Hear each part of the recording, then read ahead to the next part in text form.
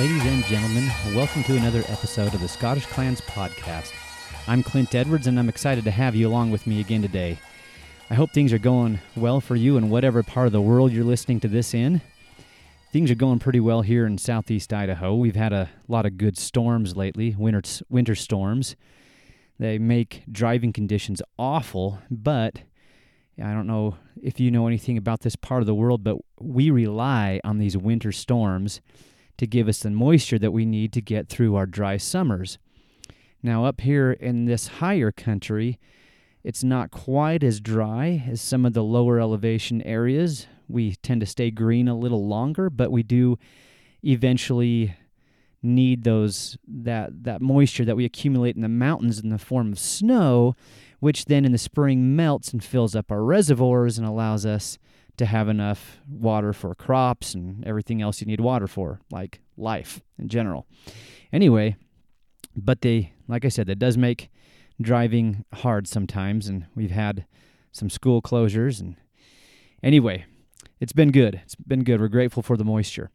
So thanks for joining me for this particular podcast. I'm excited to talk about this today. Last episode 24, we talked about the Gallowglass, and it was just kind of a overview of who the Gallowglass were. So to start off with, I'll give you a little recap on the summary on who the Gallowglass were, and then today we're going to get into the specific kindreds that formed the bulk of these mercenary warriors. So like I just said, the Gallowglass were mercenaries. They were gathered from the West Highlands and Isles of Scotland, specifically the Hebrides. If you're not familiar with a map of Scotland, Scotland looks like it has a waste. And so as you're looking at it on a map, above the waste tends to be the Highlands. This is a really, really rough description, but except for the eastern side, which the eastern's coming up along the east coast of Scotland, there's some lowland area there, but most of the territory above that waste of Scotland, which is formed by the Firth of Clyde coming in from the west and the Firth of Forth coming in from the east, above that, most of that is considered the Highlands. So the Western Highlands going up against the west coast of Scotland. And then if you were to stand on the west coast of Scotland and look west out into the sea, you would not see just open stretches of ocean. You would see islands out there, and those are the Hebrides. And so that's the territory that these Gallowglass warriors are originating from. The day of the Gallowglass comes from about the middle of the 1200s, clear up until the very early part of the 1600s. Now, you can really dive into a lot greater detail than what I'm going to give you today. I've done a lot of reading on this, so really I'm just going to give you enough to whet your appetite, and then you're going to need to pick it up from there and move forward if you want to dive into it deeper. Once again, to continue with the recap on this, these Gallowglass, it comes from a Gaelic word Gallowglass, meaning young foreign warrior. So the foreign part, the Gall part of Gallowglass, that's referring to the mixed heritage of these people, mixed as in Scandinavian and Gaelic heritage. And so clear up until the mid-1200s, which is about the time you start to see these warriors hiring themselves out to Irish chieftains and lords, this part of Scotland that we're referring to belonged to the Kingdom of Norway. And so that was a very real part, even though the Viking Age, as we call it, ended in the early to mid-1000s. The Norway retained control of that part of Scotland right up until you had the Battle of Largs, and it didn't all come to a halt at that battle, but that was a Norwegian defeat. And then not long after that, you see the acquisition of that territory by the Scottish Crown. So up until that time, the King of Scots did not control that territory that these Gallowglass are coming from. So it was acknowledged Scandinavian territory, even though these warriors were thoroughly Gaelic in culture. The Scandinavians who had settled in these parts were thoroughly Gallicized, however you want to say it. So that's what we're referring to when we say foreign and Gal, part of Gallowglass. So they were heavily armored. They wore coats of mail that stretched down to about the calf, steel helmets, long-handled axes like pole axes, and big swords. The claymore, even though if you think of claymore and there's a stereotypical shape that would have assumed, all we're talking about is a big sword. So we're not talking about a specific shape, so don't get too bogged down in that. And they came down in kindred groups into Ireland. It became very prestigious for the different major players in Ireland to have contingents of Gallowglass in their ranks. They were known for ferocity and for absolutely committing themselves to not yielding on the battlefield. So, and as they came into Ireland at a time where the Normans were gaining momentum, they provided a check to Norman power. Now, that is to say, as the native Irish resisted the Norman encroachment, however, the Normans came to hire them themselves, and even not just the Anglo-Norman lords, but later on, the actual representatives of the English crown in Ireland were known to hire them. There's another detail that I want to include about the Gallowglass.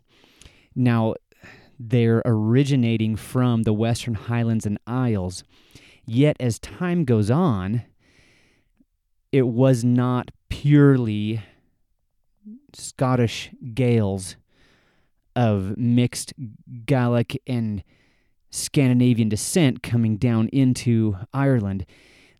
It came to be a type of unit rather than referring to a specific group of people. Native Irish were looking at these men who held a very prestigious position within Irish society, and later in the history, as you get into the 1500s, their ranks would have included native Irish people who were fighting in the manner of the Gallowglass. And so we just got to understand that that's what the evolution of that term Gallowglass. So the today's episode, I want to focus on the different kindreds or clans that made up these groups, especially in their origin. So I think I'm going to start off with those clans that were descended from Somerled or Soerle in Gaelic. So these three clans, I've mentioned them before, so this isn't the first time we've ever talked about these clans. Yet they each have kind of a different history as it relates to their participation in this mercenary trade in Ireland. The three clans I'm specifically referring to are MacDonald, MacDougall, and McRory. Now, I have other episodes where I go into a lot more detail. I've mentioned all of these before. And so today I am not going to go into a really in-depth explanation of these different clans. We'll just touch on some things and talk about their involvement as Gallowglass warriors. If you want to learn about the more in depth on the histories of these specific clans, I'm looking down through the different episodes I've done. Episode 11 was on the origin of the Lords of the Isles, so that you can go a lot more detail into the MacDonalds on that one. The following episode is the Battle of Harlaw, which also includes quite a bit the MacDonald clan. So those are just a couple right off the top of my head. If you want to go in a little bit more detail about the MacDonalds specifically, the McDougalls. Actually, I included them. If you go into I'm looking back through my different episodes here. You have the Appin Stewarts versus the rest of Argyll in episode 8, and the McDougalls were right in the middle of all those events there. So you can go into those those episodes and read more about, or listen rather, more about those specific clans. I'm going to start off with, as they relate to the Gallowglass, with the MacDonalds. So the MacDonalds, I guess I got to preface this by saying that a lot of the different kindreds' involvement in the Gallowglass trade was influenced by their involvement in the Scottish Wars of Independence. Now, we see Gallowglass, we see Scottish mercenaries coming to fight in Ireland before the Scottish Wars of Independence, yet it seems like that event, specifically the first one involving Robert Bruce and the ones that have been popularized through movies such as Braveheart and The Outlaw King, those events greatly influenced the involvement of certain clans in the mercenary trade in Ireland. Now, the MacDonalds less so. The MacDonalds, they had actually, in the Scottish War of Independence, under Angus Og, who was not the chief of all the MacDonalds at this time, his older brother Alistair was the leader, the ultimate leader of the MacDonalds at this time. And he seems to have he did not side with Robert Bruce. Angus Og did. He is featured in The Outlaw King to a pretty good degree. And he is actually responsible for getting Robert Bruce to safety after some crushing defeats by against the English, and almost dying with an ambush against the MacDougals.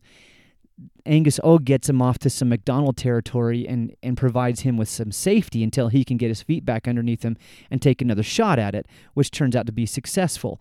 That results in the MacDonald rise to power because they picked the right side. Same thing could be said for the Campbells.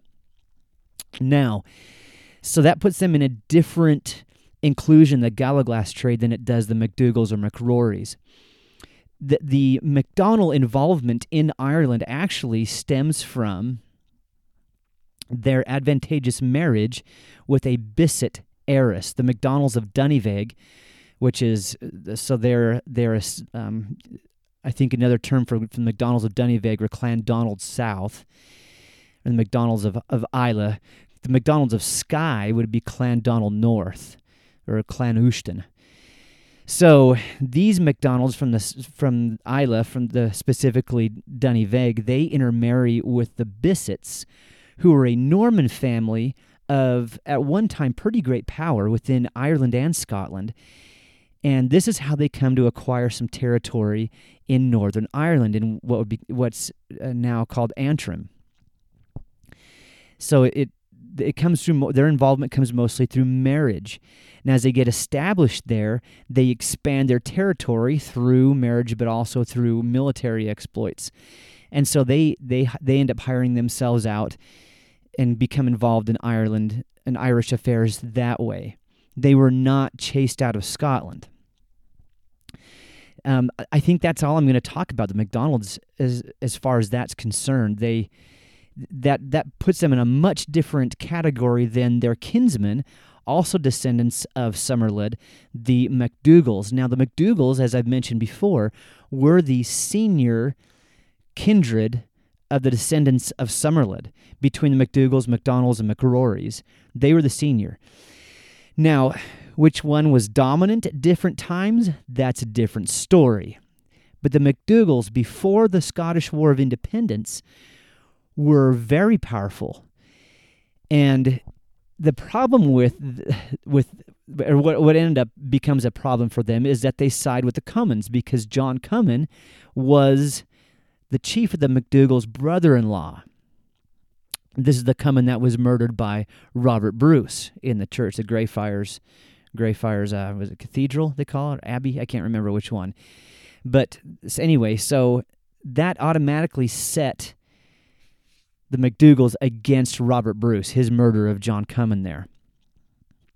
And we know that doesn't go well in the long run for the MacDougals, especially as they ambush Robert the Bruce is retreating from the English, from military defeat, through territory in the vicinity of the MacDougalls. They ambush him. He narrowly escapes and makes it out, like I said earlier, with the help of Angus Og MacDonald. Og is Gaelic for young, so his father was Angus More, which is Angus the Great or Big MacDonald or something along those lines. So he gets Robert the Bruce out.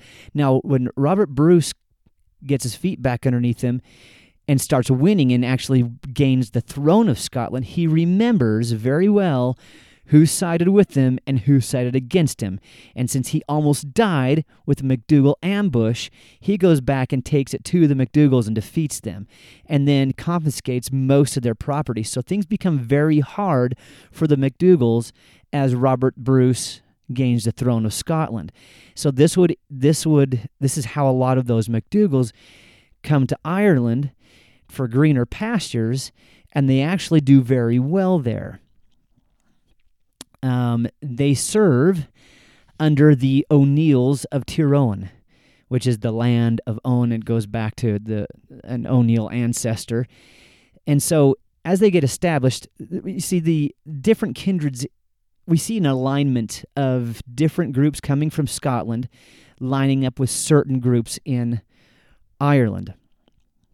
Different groups tended to side with different sides or align themselves with specific clans. So we see the MacDougalls aligning themselves and working for the O'Neills in Northern Ireland, the most powerful kindred in Northern Ireland. Now, just like the MacDougalls and the MacDonalds and the McRorys were kin to each other, some of the major powers in Northern Ireland are also kin to each other. And in this case, you have the O'Neills, who were, I believe, the most powerful kindred in Northern Ireland, but another kindred that was also very powerful, they were also kin to the O'Neills, and these, I'm talking about the O'Donnells of Tyrconnell, which is the territory that today is called Donegal. So as the MacDougalls get established in Northern Ireland, I believe things go a lot better for them in Northern Ireland than it does back in Scotland. Even though the MacDougalls are not completely swept out of Scotland, they hang on and continue to have a role to play in Scotland in the future dates. But as they establish themselves in Ireland, you have MacDougall, but also, let me just talk about Gaelic, the Gaelic language here for a second and what it does to names. I did go into this in earlier episodes, some of those that I mentioned, like in the episode about the Appin Stewarts of Appin, and their feuds that they had with the MacDougalls. What happens to the sound of the name MacDougall. So when you use the genitive case, which shows possession, right? So we're just talking about what a noun does within a sentence. When we're showing possession, like son of Dougal, you drop an H, which in this case is not so much a letter as it is an accent mark. It changes the sound of the consonant that it is next to. So in the case of a D, it either changes that D to sometimes almost a Y sound, like a Y sound, but also sometimes it sounds like a guttural G, like a R. So MacGool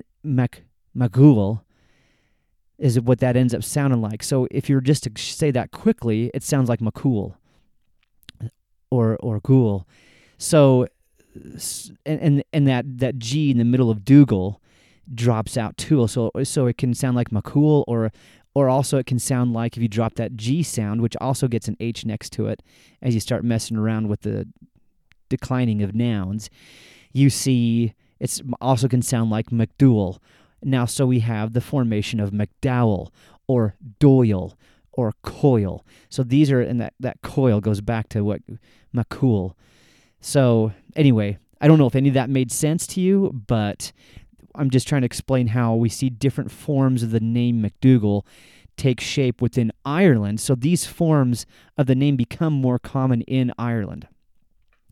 So anyway, that's the MacDougall portion of this. Let's move on to the McRorys. McRorys are an interesting kindred. As a power, they cease to be a power in Scotland in about the mid-1300s. So they're kind of like the MacDonalds when we talk about in relation to which role they played in the Scottish War of Independence.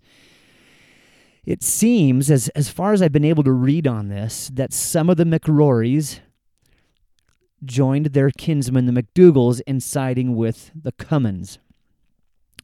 However, there was a faction of them. There is a Caruscina MacRory, who comes from one of the leading families of the MacRorys.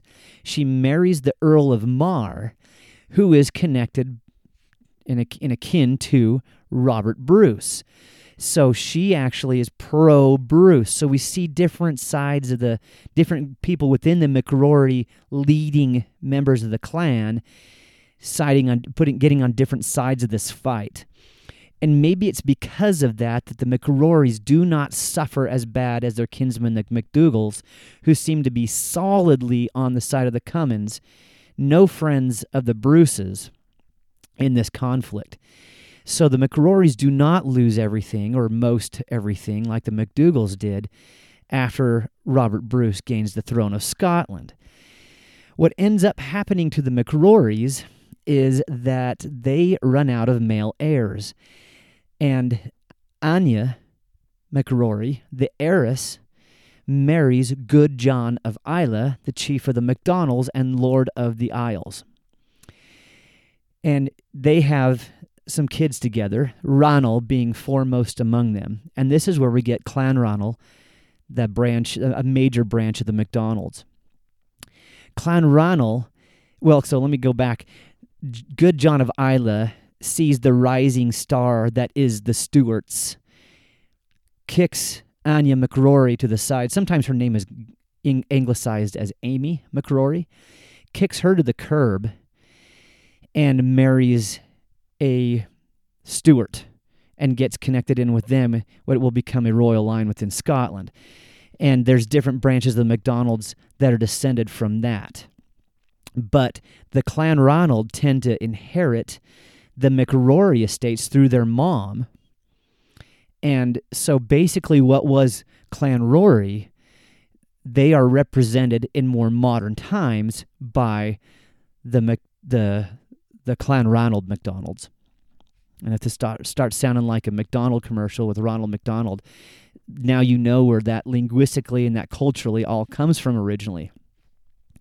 So just to say that maybe in a more concise manner, Clan Ronald, the branch of the MacDonalds, inherit through their mother, through the female line, the MacRory territories, and they kind of represent the MacRory branch of the descendants of Somerled.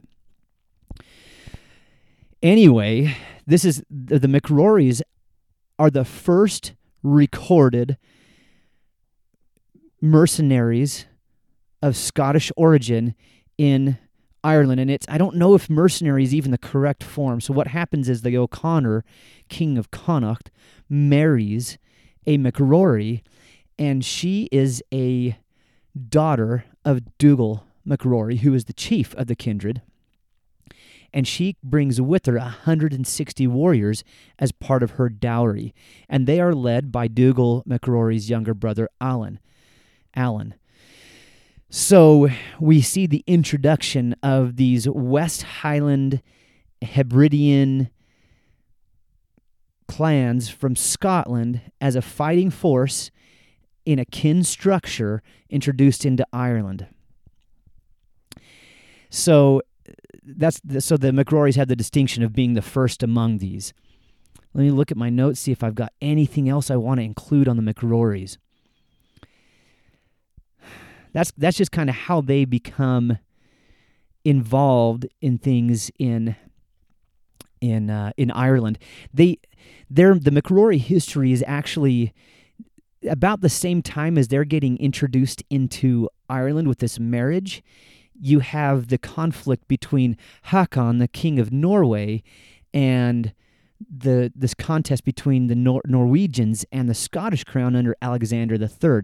His father, Alexander II, had begun aggressive pushes into the Western Highlands and Isles, which were, since Viking times, under control of the Norwegian crown. This is not part of Scotland. And so Alexander III picks up where his father leaves off and makes some violent incursions into the Hebrides. In fact, Ferchar MacIntaggart, who was the Earl of Ross, he was one of the O'Beolan Earls of Ross, probably at the King of Scots' instigation, makes a devastating raid into the Isle of Skye.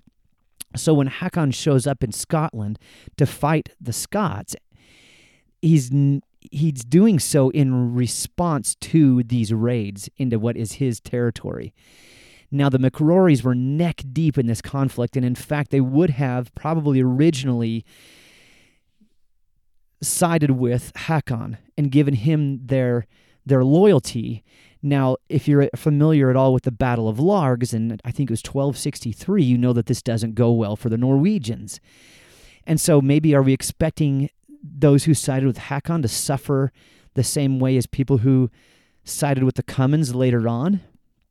Well, it seems like as soon as it's clear that the Norwegians have lost in this, and the King of Scots is firmly in control of this territory, it looks like the MacRories go ahead, concede the point. They do not continue a stubborn resistance against the King of Scots, nor do their kinsmen, the MacDougals or MacDonalds, and they come to play an important role. So it looks like they're accepted and legitimized by the King of Scots and retain their territory. But it's at this same time period that you see them introduced into Ireland as a fighting kindred. So that's just a little background on the introduction of the MacRories as Gallowglass, as Hebridean West Highland fighters fighting for Irish lords. So the O'Connor, King of Connacht, would have enjoyed their services very early on. I think at this time period that the word Gallowglass isn't even used. I don't think we see that in writing until 1290. Now, like I said, the Scottish War of Independence had a huge impact on this. Now, I think I'm coming up on a half-hour episode, and I'm trying to keep these to about 30 minutes. And so I'm going to have to turn this into a part 3, which doesn't bother me at all. I've got other kindreds to discuss. You know what? I might just before I conclude, I will include a couple of other kindreds.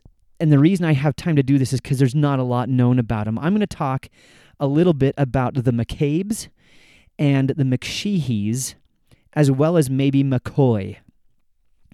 The McCabe's, not a lot is known about them, but they are a Gallowglass kindred. They're found mostly in what becomes County Cavan. I was looking on scottclans.com. Thank you, Mr. and Mrs. Moffat, for your work. According to their website, the McCabe's, linguistically, we are looking at something that may have originally looked like Macaba, and they may have, according to scottclans.com, been a branch of the MacLeods. I could not, if you know someplace I need to look, please let me know, and I'll give you those resources at the end of the episode where we can continue this conversation. But that's all I got on the McCabe's. They are another Gallowglass kindred. The McSheehies are another one that I had a really hard time finding any kind of information on as far as who they were connected to, where they're coming from. They don't seem to, if they're coming from Scotland, they seem to have completely removed to Ireland, because we don't see the McSheehy of play any kind of an important role in the history of Scotland. Unlike the clans that I've already mentioned, the MacDonalds, they go on to play a major role in Scotland. The MacDougals, their power is diminished, but they still hold on. They are still a Scottish clan. They didn't all go to Ireland. And the MacRories, we don't see them much after the mid-1300s. Like I said, their territory and future is kind of absorbed into the Clan Ranald. And so, but the McSheehies, we don't see them at all later on in Scotland. So I don't really have much to give you. Once again, if you got more on that, I'd love to know it. McCoy, We see them also as a Gallowglass kindred. McCoy linguistically is the same as Mackay. And I'm not going to go neck deep into that like I did with the McDougals. And I don't claim to be an expert. I'm not fluent in Gaelic. I know Gaelic phrases. I've had to learn something about it as much as I've studied the subject, but I could not hold a conversation. I could give basic greetings in Scottish Gaelic. I am not an authority on this subject, and I'm fascinated to know about it if any of you that are listening to this are, and you need to square away some of my stuff here. I've done my best. That's all I can tell you. But McCoy and Mackay, and as you come over to America, Mackay, they come linguistically from the same name. And so they get established as a Gallowglass kindred. There's a lot of Gallowglass kindreds established in Ireland. And these major clans, like the MacDonalds, like the MacDougals, they have septs, they have branches. So there's other names associated with these kindreds as they move from Scotland into Ireland. And so we can go into a lot of other surnames that are connected with this Gallowglass phenomenon. So I'm going to, like I said, do a part 3 on this. There's some other really interesting Gallowglass kindreds that I have not gotten into. I'll maybe just give you a quick preview of some of those. I'm going to talk about another major Gallowglass kindred that needs to be discussed. A conversation on this topic would not be complete without talking about the McSweens, who came to be known in Ireland as the McSweeneys or Sweeneys. And then also, there's 2 other they're names that are not commonly associated with the Gallowglass movement, but they were. And I'm going to talk more about that in part 3. So please join with me next time for episode 26. This is episode 25. Hallelujah. I'm at 1/4 That's pretty cool. We've made it to episode 25. 26 will be I'll follow up with the rest of these kindreds that need to be discussed. Tune into those to find out which kindreds you wouldn't really think of as Gallowglass kindreds, but who were very much involved in this. If you would like to continue this conversation with me, you've got things you want to ask about, you got things you want to maybe add to the conversation. It's not so much a question as it is a comment. If you need to maybe supplement some gaps in my personal knowledge, I do not claim to be omniscient on this subject, so please help me out. I'll welcome the feedback. You can do that at facebook.com/Clans of Scotland, which is the actual Facebook page is called Scottish Clans, just like the podcast is. Scottish Clans was taken, so I had to go with Clans of Scotland. So that's the web address, but the actual page is the Scottish Clans. So join with me there. Comment. I always post the link in the Scottish Clans Facebook page. And you can comment there. You can contact me through Messenger, which a lot of you have done. I will be reaching out to the different Facebook pages of the clans that are involved in this episode to say, hey, we've got something for you guys on here. So in some of those, you might be commenting on some of those links that I include on some of your pages there. Although it is it's easier for me to, if you go to the Scottish Clans page and comment there, just so I'm not have to check 500 different pages, I can just check the Scottish Clans Facebook page. But I'm welcome however you get them to me. The link that I post is a podbean.com link. Podbean.com/Scottish Clans is the Podbean. If you're just on a desktop computer and you just type in that web address, it'll take you to Podbean. That's my web host. And so you can go there and you can look through the episodes and we can continue. You can leave me messages through that. And there is a Podbean app. I've got an iPhone. I believe there's also an app for the Android. So we can also communicate through Podbean if you would like. So I'd encourage you to do that. I've received a lot of joy from your feedback. This is starting to pick a little momentum up, and I'm very grateful for it. I love talking about it, and that's kind of why I started the podcast. I just wanted to reach out to people who are also passionate about this subject, and I've had a lot of very meaningful interaction with you as you've responded to this. The one thing I would ask you to do is whatever platform you're listening to this on, iTunes, Spotify, the Podbean app, whatever, please leave me a review, leave me a rating. And one more thing, will you share this with somebody that you think might be interested in this? You probably know somebody who's down for it, and you'd be surprised for it. I'm surprised at some of the members of my own community who have tuned into this and made this a part of their as they drive different places. And I'm very grateful for those of you who have done that. So thank you for listening today. Please join me next time for a continuation of the conversation about the Gallowglass. And until then, I hope things go very well for you. Have a great day.